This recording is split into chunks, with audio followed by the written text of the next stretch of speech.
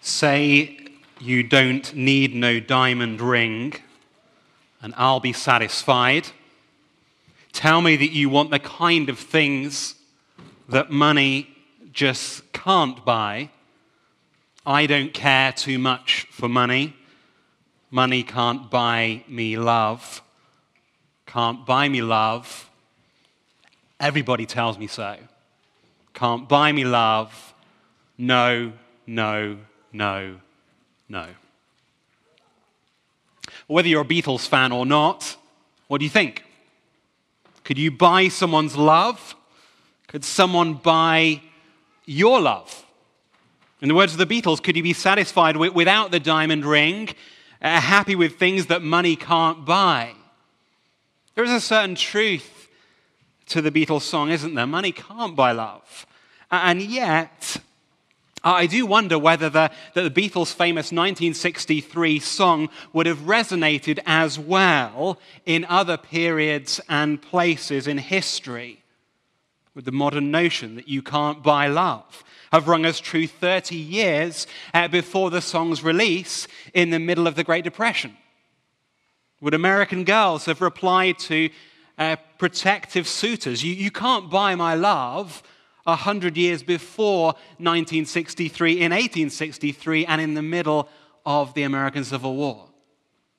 Certainly, 150 years before the song was written in the UK, it would not have reverberated with such popularity. For in 1813 in England, Jane Austen was famously writing her wistful opening line of Pride and Prejudice. It is a truth universally acknowledged that a single man in possession of a good fortune must be in want of a wife, i.e., just 150 years ago, everyone knew that a woman, potentially poor, was desperately dependent on a rich husband. You see, when we already have enough money, we already have basic provision and protection, living in times of peace and plenty, it's easy to sing, isn't it? I don't care too much for money. Money can't buy me love.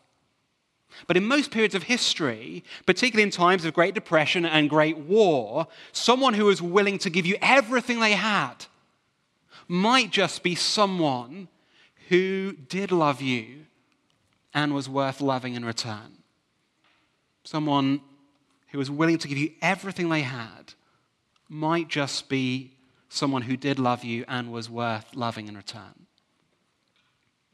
Which is very important for us to grasp, because this morning we step further back in time, and not just a few decades, but actually a few millennium. For the setting of our historical account this morning, as it has been for the past 4 weeks, is Israel in the 11th century BC. Indeed, at the start of this book, we are told these were the days when the judges ruled. And what was it like when the judges ruled? Well, if you skip back just one more page to the last word of the previous book, Judges, you can see that Judges 25, verse 11, these were the days when there was no king in Israel and everybody did what was right in their own eyes. And so this book is set in a period of absolute anarchy. And not only that, but Ruth chapter 1, verse 1 says these were the days when the judges ruled and when there was famine in the land. And so just before we explore this final chapter about a man who seemingly trashes those popular Beatles lyrics and goes out one day and seemingly just buys love, which sounds so offensive to our modern ears, just imagine with me just for a minute of living back then. Picture for a minute waking up on Sunday morning, not in Nashville in the days of Joe Biden, but in Palestine in the days of the judges. You wake up and you reach for your iPhone to check the time. There's no phone, not even a Nokia 3210 or a landline. There are no phones, there's no internet. And so you go to the cupboard to find some breakfast, except there is no pre-packaged cereal or bread. There's no fridge with any food in it at all. It's just a field of withered barley. Then you go to the kitchen to have a drink, except there is no kitchen, and there's no tap, and there's no running water. There's just a well in the distance, and as you look out towards that well, you notice a gang of locals. You begin to worry because they don't look friendly at all, and now they move towards you. So you go back in to lock the door, but there is no lock. In fact, there's not even much of a door. And so you reach for something. You find a mere stick, and you wonder if you could fight them off, or if you could pay them off. You wonder if they'll like you, or whether you're part of the same family, the same nationality as them. For these are the ancient lawless days of the judges. Friends, in such a situation, in such a time, in such a place, what would be the worst thing to be? Well, 3,000 years ago in the Middle East, the very worst case scenario would be if you were female, poor, widowed, childless, and foreign. And that is the exact state of the two main characters in this book at the start of this chapter. For although there have been many romantic scenes and hopeful moments in this book, barley harvesting and glasses of wine in the spring in chapter 2, and whispered marriage proposals on summer nights in chapter 3, and even the hope of actually owning some land. Did you notice that in verse 3 this morning? But despite all that, the original perilous position of chapter 1 still hangs over Naomi and Ruth as the winter now draws in. Naomi may legally have some land from her ex-husband, but for whatever reason, she and Ruth can't use it. Perhaps her husband had unlawfully given it to a foreigner 10 years before they left. Perhaps it's too overgrown for Ruth to work. Most likely, someone has just simply taken it, for the idea of a little old lady and a foreign girl taking it back by force was laughable. Accordingly here, as our story reaches its conclusion here, Ruth and Naomi are still desperate. Desperately poor, still gleaning in the fields for scraps, still desperately widowed, still grieving the physical strength of a husband, still desperately childless, still those without a son or a grandson who could work the land or could take it back from violent people, and those who desperately looked like foreigners. Naomi, now without a home in the promised land, and Ruth, a literal refugee, a Moabite no less, an enemy of God's people. And as we saw last week, there is a sliver of hope, just a sliver as winter draws in, for the man Boaz could possibly turn the fortunes of both women upside down. For as we've seen in this book so far, in contrast, Boaz is rich. He could buy back the land of Naomi's. And Boaz is strong. He has an army of men working his land. And Boaz is male. If he married Ruth, he could sire a son who would not only protect and provide, but would ensure that Naomi and Ruth are not seen as defectors or outsiders. For verse 5 and verse 10, a son would perpetuate Naomi's family name and ensure that Naomi was seen as one of God's people. Something which also would occur to Ruth through marriage because Boaz himself was an Israelite, as we know, a very worthy Israelite. Chapter 2, verse 1. And so for our two main characters, these poor, widowed, childless foreign ladies, Boaz, the Mr. Darcy of 11th century BC Israel, he's the big fish. The big hope of this final chapter is this Redeemer, and specifically the business deal of the Redeemer. In fact, if you want some kind of heading for this first part of the story, either because you're someone who likes taking notes or because you're someone who is just worried about how long this sermon will go if you don't hear point 1 very soon, there you go. It's as good a point as any to stop. First half of our story, the business deal of the Redeemer. Now, as I've just said, there was much hope in chapter 3. But if you remember from last week, right at the end, Naomi and Ruth had hit a snag. For Israeli custom had it that if land was being sold, that the closest relative would have the first opportunity to redeem the land, that is, to buy it back. And so to pick up our story this morning, Boaz is off. And in verse 1, let's get into the drama together. Boaz goes up to the gate of the city. Boaz essentially walks up to Capitol Hill, to the supreme court of his day. And there in this legal capital, he looks for the man who could provide and protect Naomi and Ruth. And since God is totally in control of this whole story, the man suddenly appears at the gate. Behold, the Redeemer of whom Boaz had spoken came by. And then the man is called over, verse 1, as a friend. But more literally in the Hebrew, Boaz shouts out something like, hey you, whatever your name is, come and sit down. And so verse 2, this Mr. whatever his name is, sits down, and then Boaz gathers 10 justices together. And in this makeshift courtroom in verse 3, Boaz explains to Mr. whatever his name is that Naomi is selling some land and that he has the chance to redeem it. He is first in line. He has an opportunity to kind of do his family duty and to publicly reinstate Naomi as a legitimate Israelite, someone who has a literal place in God's promised land. And given all our Disney World expectations, we just expect this man to let Boaz do it. But at the end of verse 4, he shockingly replies, did you notice there, I will redeem it.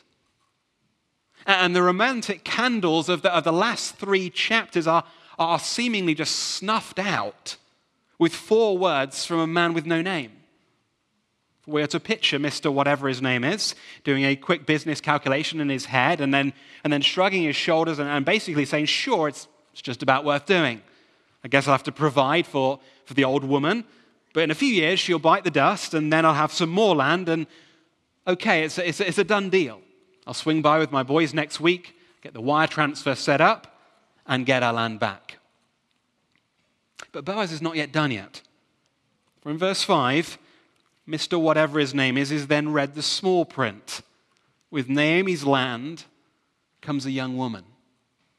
Verse 5, you are also obliged to protect and to provide for Ruth the Moabite, the widow of the dead. And instantly, the business deal is off. It's a terrible deal. We ought to imagine Mr. whatever his name is kind of throwing his pen into the air so that his signature cannot touch any of the legal papers. And why? Why is this such a bad deal? Well, he tells us in verse 6, I cannot redeem it for myself, lest I impair my own inheritance. Can you see? For this shrewd, worldly businessman, Ruth the young Moabite is not a beneficial add-on, but a massive cost incurred. For here he discovers that there is not just Naomi to provide and to protect, but another woman to feed and defend. Indeed, the business wheels kind of turn faster in his brain. Hang on, he thinks. If I marry this young woman, then I might also have to raise a child with her, maybe more children. And then it's going to be at least 3 mouths to feed. And then if we have a son, I'm going to have to divide my fields with him. And then my other sons are going to get mad. And worst of all, you say that she is a filthy Moabite? No way. No way is my pedigree, my pure Israeli ancestry line going to be messed up with the insertion of a Moabite woman in my family tree. You're a better man than me, Boaz. The land is all yours. Well, Boaz is a better man. For in verse 7, Boaz literally steps into the shoes of the Redeemer. Indeed, with everybody watching as legal witnesses and in line with the customs of the day, Mr. whatever his name is takes off his sandals and Boaz steps into the shoes of family duty. He promises to step into the breach. He will pay the price. Friends, what do we see here as New Testament believers? What are we to take away from this courtroom scene? Well, as I've said throughout this series, we must stand back and we must remember that this love story in the Bible points us to the ultimate love story in the Bible. The shadow is Boaz. The substance is Christ. The Redeemer of the penniless, Ruth and Naomi here is a picture of the Redeemer of the penniless, you and I. For morally, you and I are penniless, aren't we? We see that. We know that. Spiritually, you and I are weak. We feel that. And so in our most honest moments, you and I know that we deserve no title deeds to God's land. Indeed, to stand before God in heaven as his people, you and I desperately need some kind of redemption from all our unrighteousness. some kind of marriage into a holy family. Accordingly, the first thing which we must note here, as highlighted between the contrast between Mr. Whatever his name is and Boaz, is that necessary redemption is costly. Indeed, underneath the first narrative heading of the business deal of the Redeemer, we note the man who empties. The man who empties himself. For in this chapter, the man Boaz empties himself, doesn't he? He empties his bank account of gold and silver to buy the land. He empties his savings of silver to provide for Naomi. He empties his lineage, his reputation in Israel to marry Ruth the Moabite. The price of their redemption was too costly for most. Far too costly for worldly men like Mr. Whatever his name was, but not too costly for the kind and the merciful Boaz. And wonderfully, it was not too costly for Christ, which is staggering, isn't it? For the costly price of Ruth and Naomi's reputation was nothing compared to the cost of our redemption. For whilst the man Boaz was required to empty his bank account, the man Jesus Christ was required to empty his very blood. For as we read earlier in 1 Peter 1, you know that it was not with perishable things such as silver or gold that you were redeemed from the empty way of life handed down to you from your ancestors, but with the precious blood of Christ, a lamb without blemish or defect. Friends, if you're here and you're not a Christian, that's why Christians make such a big deal of the cross. That's why we talk about it every week. That's why we sing songs about it every week. That's why crosses are often painted on church buildings, sometimes even on Christian bodies. Christians make a big deal of the cross because the cross is where the big business deal was made. For the cross is where Christians were redeemed, where our value before God was reset. Because when you redeem something, that the value of the thing is reallocated. When you redeem a gift card that you get for your birthday, you get something that you think is of equivalent value. You go into the shop and you may redeem it to get a cricket set or a baseball set or a sewing set or a gardening set. But whatever you decide to redeem with that gift card, the card and the thing now purchased have equivalent value. Accordingly, in the same way that in that courtroom, Naomi's value could now be derived by looking at all of Boaz's silver and gold exchanged for that land. And Ruth's value could now be derived at looking at Boaz's faultless family tree exchanged for marriage to a Moabite. At the cross, our value may be derived by looking at the very blood of God's Son. For at the cross, we were redeemed with the precious blood of Christ. Friends, some of you here this morning may consider yourselves worthless believers. Some of you here, I know, think you are Christians without any value at all. That you have forever cheapened yourself by sins constantly committed, by decisions rashly made, by memories unable to be erased. But friends, if you are a Christian, if you have repented, if you've trusted in Christ, your value in Christ's eyes does not oscillate with your brilliance. Your value has already been set by his blood. You see, it's not only that our death was forever paid at the cross, but that our life was forever revalued at the cross. Indeed, my friend, Christ saw you in all your desperation past and present and future, as Boaz saw Ruth and Naomi in all their desperation. And Christ emptied himself willingly. Accordingly, friend, what else may we deduce from this deal? Well, friends, again, if we're Christians, we may infer that Christ loves us. Yes, Boaz, like Christ, was innately kind to the poor. Yes, Boaz, like Christ, was innately merciful to the widow, yet it was for the sake of love that Boaz emptied himself.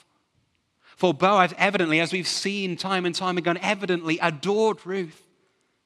And Christian, Christ adores you. Sometimes in a right desire not to be flippant, sometimes in a right desire not to sound proud, sometimes in a right desire not to sound tacky or frivolous, we sometimes refrain from those simple words, Jesus loves me. But as we see what he's done for Ruth and Naomi here, and the passionate feelings that the Boaz must have had, may we not conclude the same about Christ and his love for us? Member of Edgefield Church, Christ does not adore you because he paid the price for you. Christ paid the price for you because he adores you. Now, I don't know why he chose to adore you any more than I know why he chose to adore me. Indeed, the more I get to know you and the more you get to know me, the more surprised we may be by his choice. And yet he loves us both, for he has already paid the price. The man emptied himself for us. But what is the result? What is the result for the man? Well, secondly, from the first part of our narrative, we note here that the man who empties gains glory from God. The man who empties gains glory from God. You can just imagine the gasp from the pretentious when Boaz says, I will redeem Ruth and Naomi. You can just imagine Mr. Whatever his name is rolling his eyes and walking away from the courtroom scene. But seeing what Boaz has done and the cost he pays, all the people at the gate, verse 11, shout, don't they? May the Lord make the woman who is coming into your house like Rachel and Leah, who together built up the house of Israel.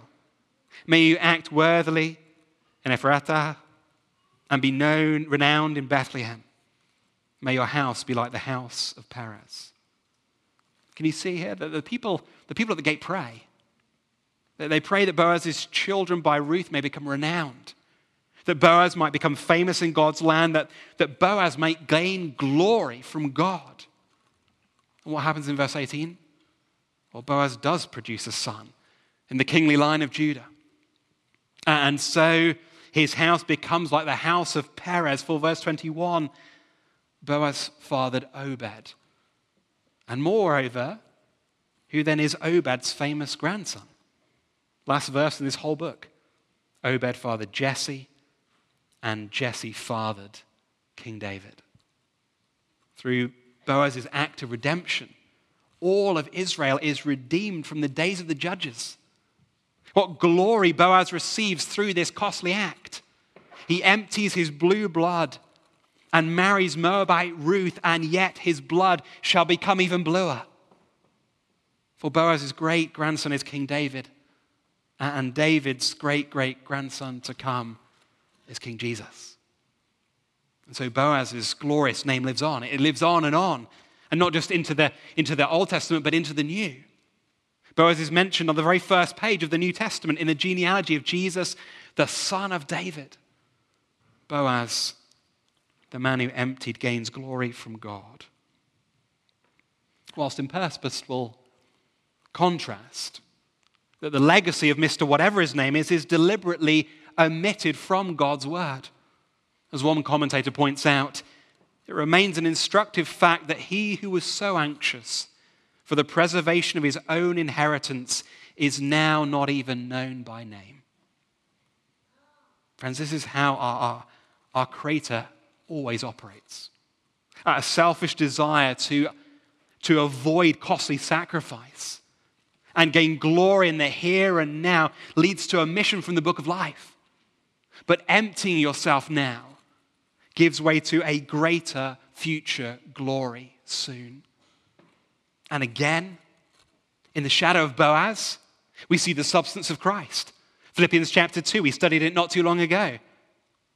Jesus Christ, who though he was in the form of God, did not account equality with God something to be grasped, but emptied himself by taking the form of a servant, being born in the likeness of men and being found in human form.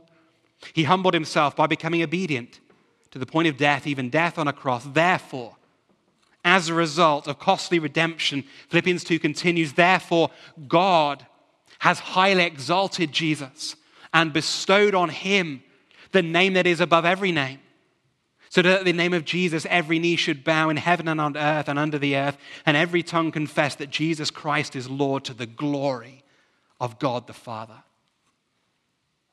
Listen, that is the pattern of Scripture from beginning to end. The one who empties himself for others here gains glory from God in the future. And so, my friends, if it is true of Christ ultimately, and his ultimate redemption of us, should this not mark us too, as those who follow in his footsteps? Should we not be marked by a desire to empty ourselves for the sake of others, suffering to bring about their redemption through the proclamation of Jesus, through the proclamation of redemption, that we may gain glory not seen in the here and now? In late 1934, an American lady named Betty Stam gave birth to her first daughter. Yet Betty did not give birth in a great hospital in America. Rather, she gave birth in rural China because Betty was a missionary. Betty's daughter was an unbelievable joy to her, but very sadly, Betty never got to her first Mother's Day. For just 3 months after giving birth, Betty and her husband John were captured by Chinese communists. And after being captured, they were then sadly executed outside of the city for preaching about that redemption of Christ. Amazingly, Betty's baby was found safe a few hours later, hidden in a sleeping bag with some diapers and 2 $5 bills.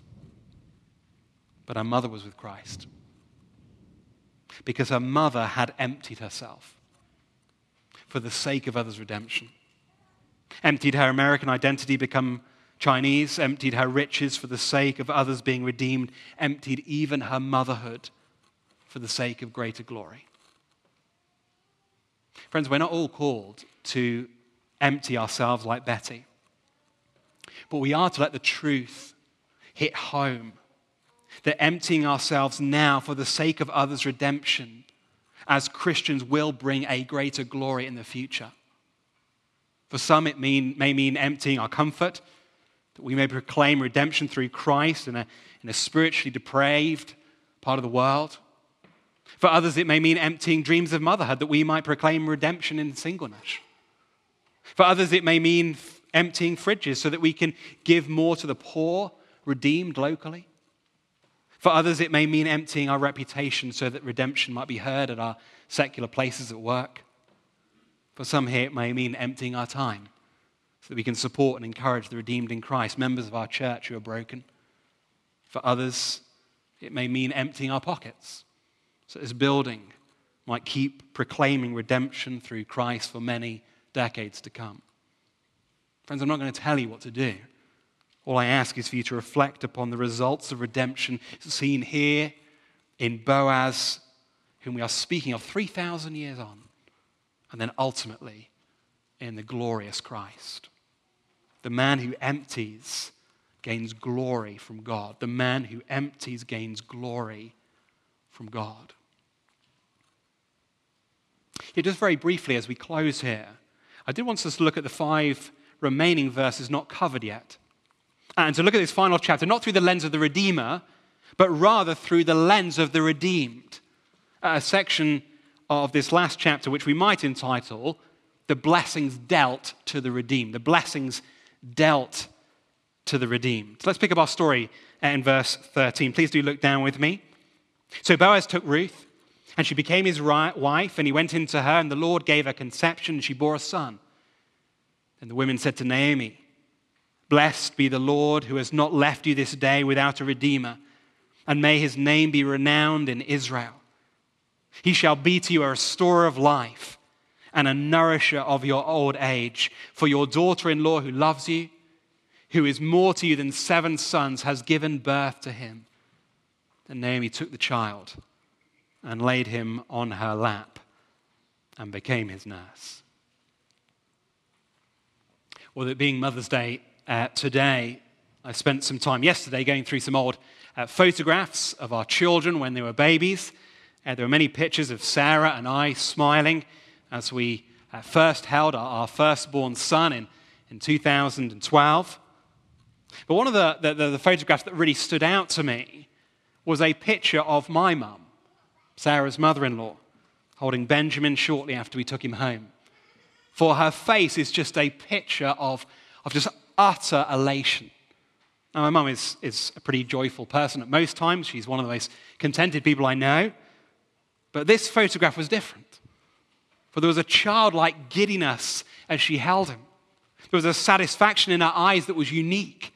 There was a sense of fullness in my mother's smile, for I know that she had prayed for a grandchild for many, many years. And likewise here, just before the credits roll in verse 18, as we learn of Boaz's glorious family line, the author's final shot in his compelling movie is a picture of a mother with a grandchild in her arms, smiling the biggest smile of all time. For in this final scene, we note not the man who emptied, but the mother who is full. The mother who is full.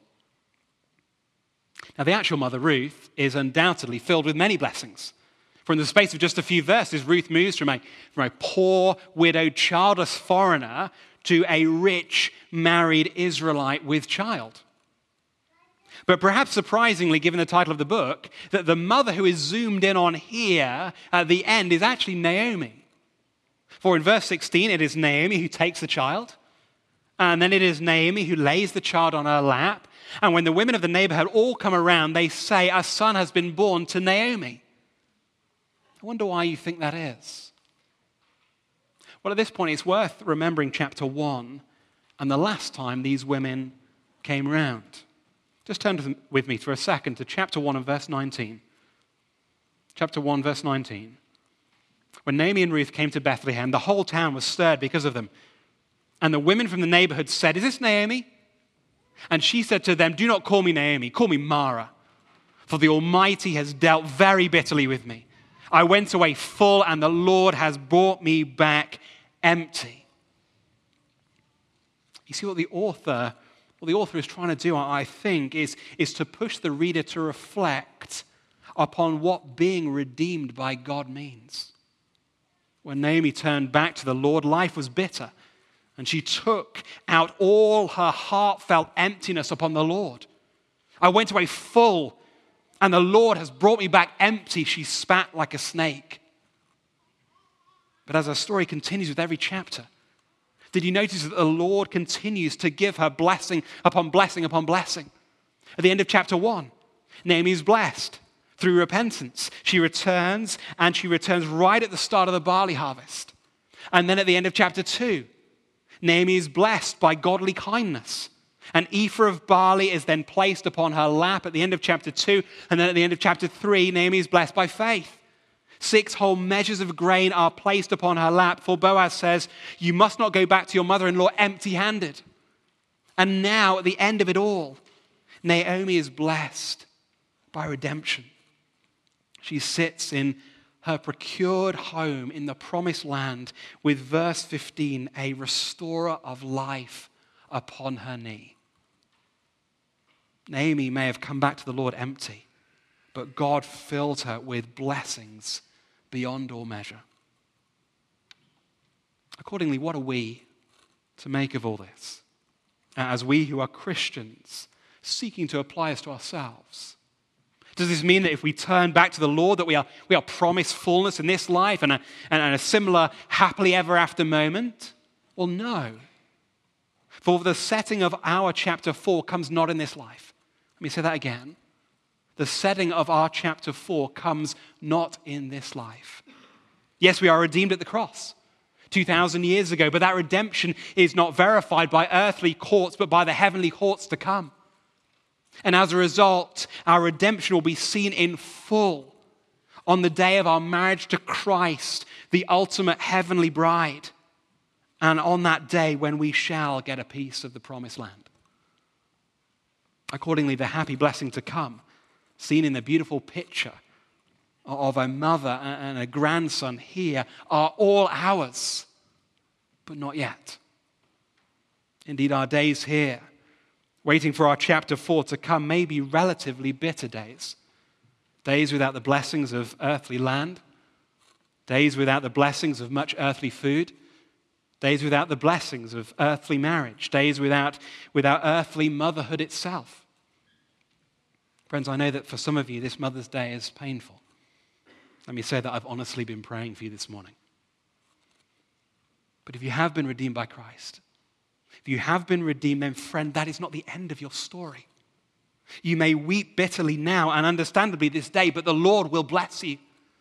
Indeed, as we have seen, he will bless you even more in the heavens. Glory and glorious blessing await. Naomi bouncing that child on her knee and smiling will be nothing compared to your smiles.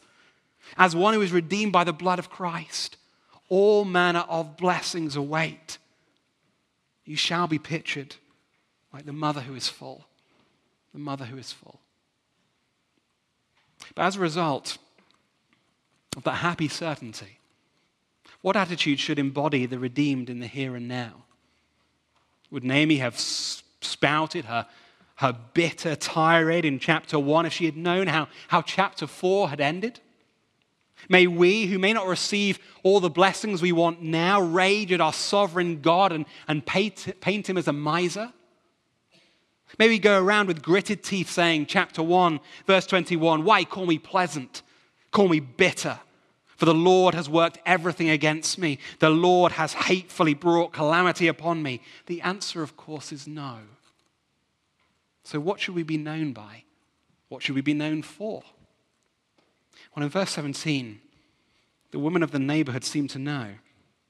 For what do they do after seeing the fully blessed Naomi, squeezing her baby boy tightly with tears of joy running down her face? Well, verse 17, they actually name her boy. They had to listen to Naomi rename herself in chapter 1, and so they get to name her grandson in chapter 4. And what do they call him in this book? All about the importance of names. They call him Obed, which means worshipping. Obed's name is a gentle reminder from her friends of what the redeemed must now do. The full must worship the fountain of every blessing. The full must praise God who satisfies eternally. For the mother who is full gives glory to God. That the mother who is full gives glory to God. Friends, whoever you are on this Mothering Sunday, if you have been redeemed by the precious blood of Christ, brought out of poverty through his riches, you are to give glory to God. You are to worship him with your remaining days, whether the material blessings are many or whether they are few. Worshipping him by the way in which you live your life tomorrow and by how you praise him in just a minute. But before we sing, let us pray.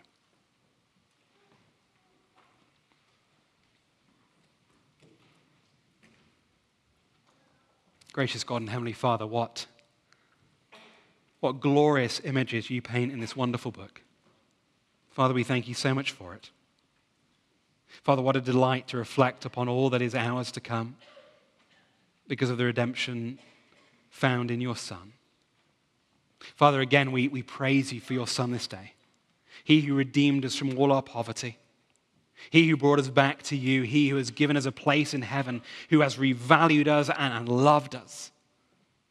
And so, Father, we pray that you would help us to live these fleeting days rightly. We pray that we would trust Christ's cross. We pray that we would wait for Christ's coming. And in the meantime, we pray that we might praise you as we should, as the giver of all good things now and forever, for your glory. Amen.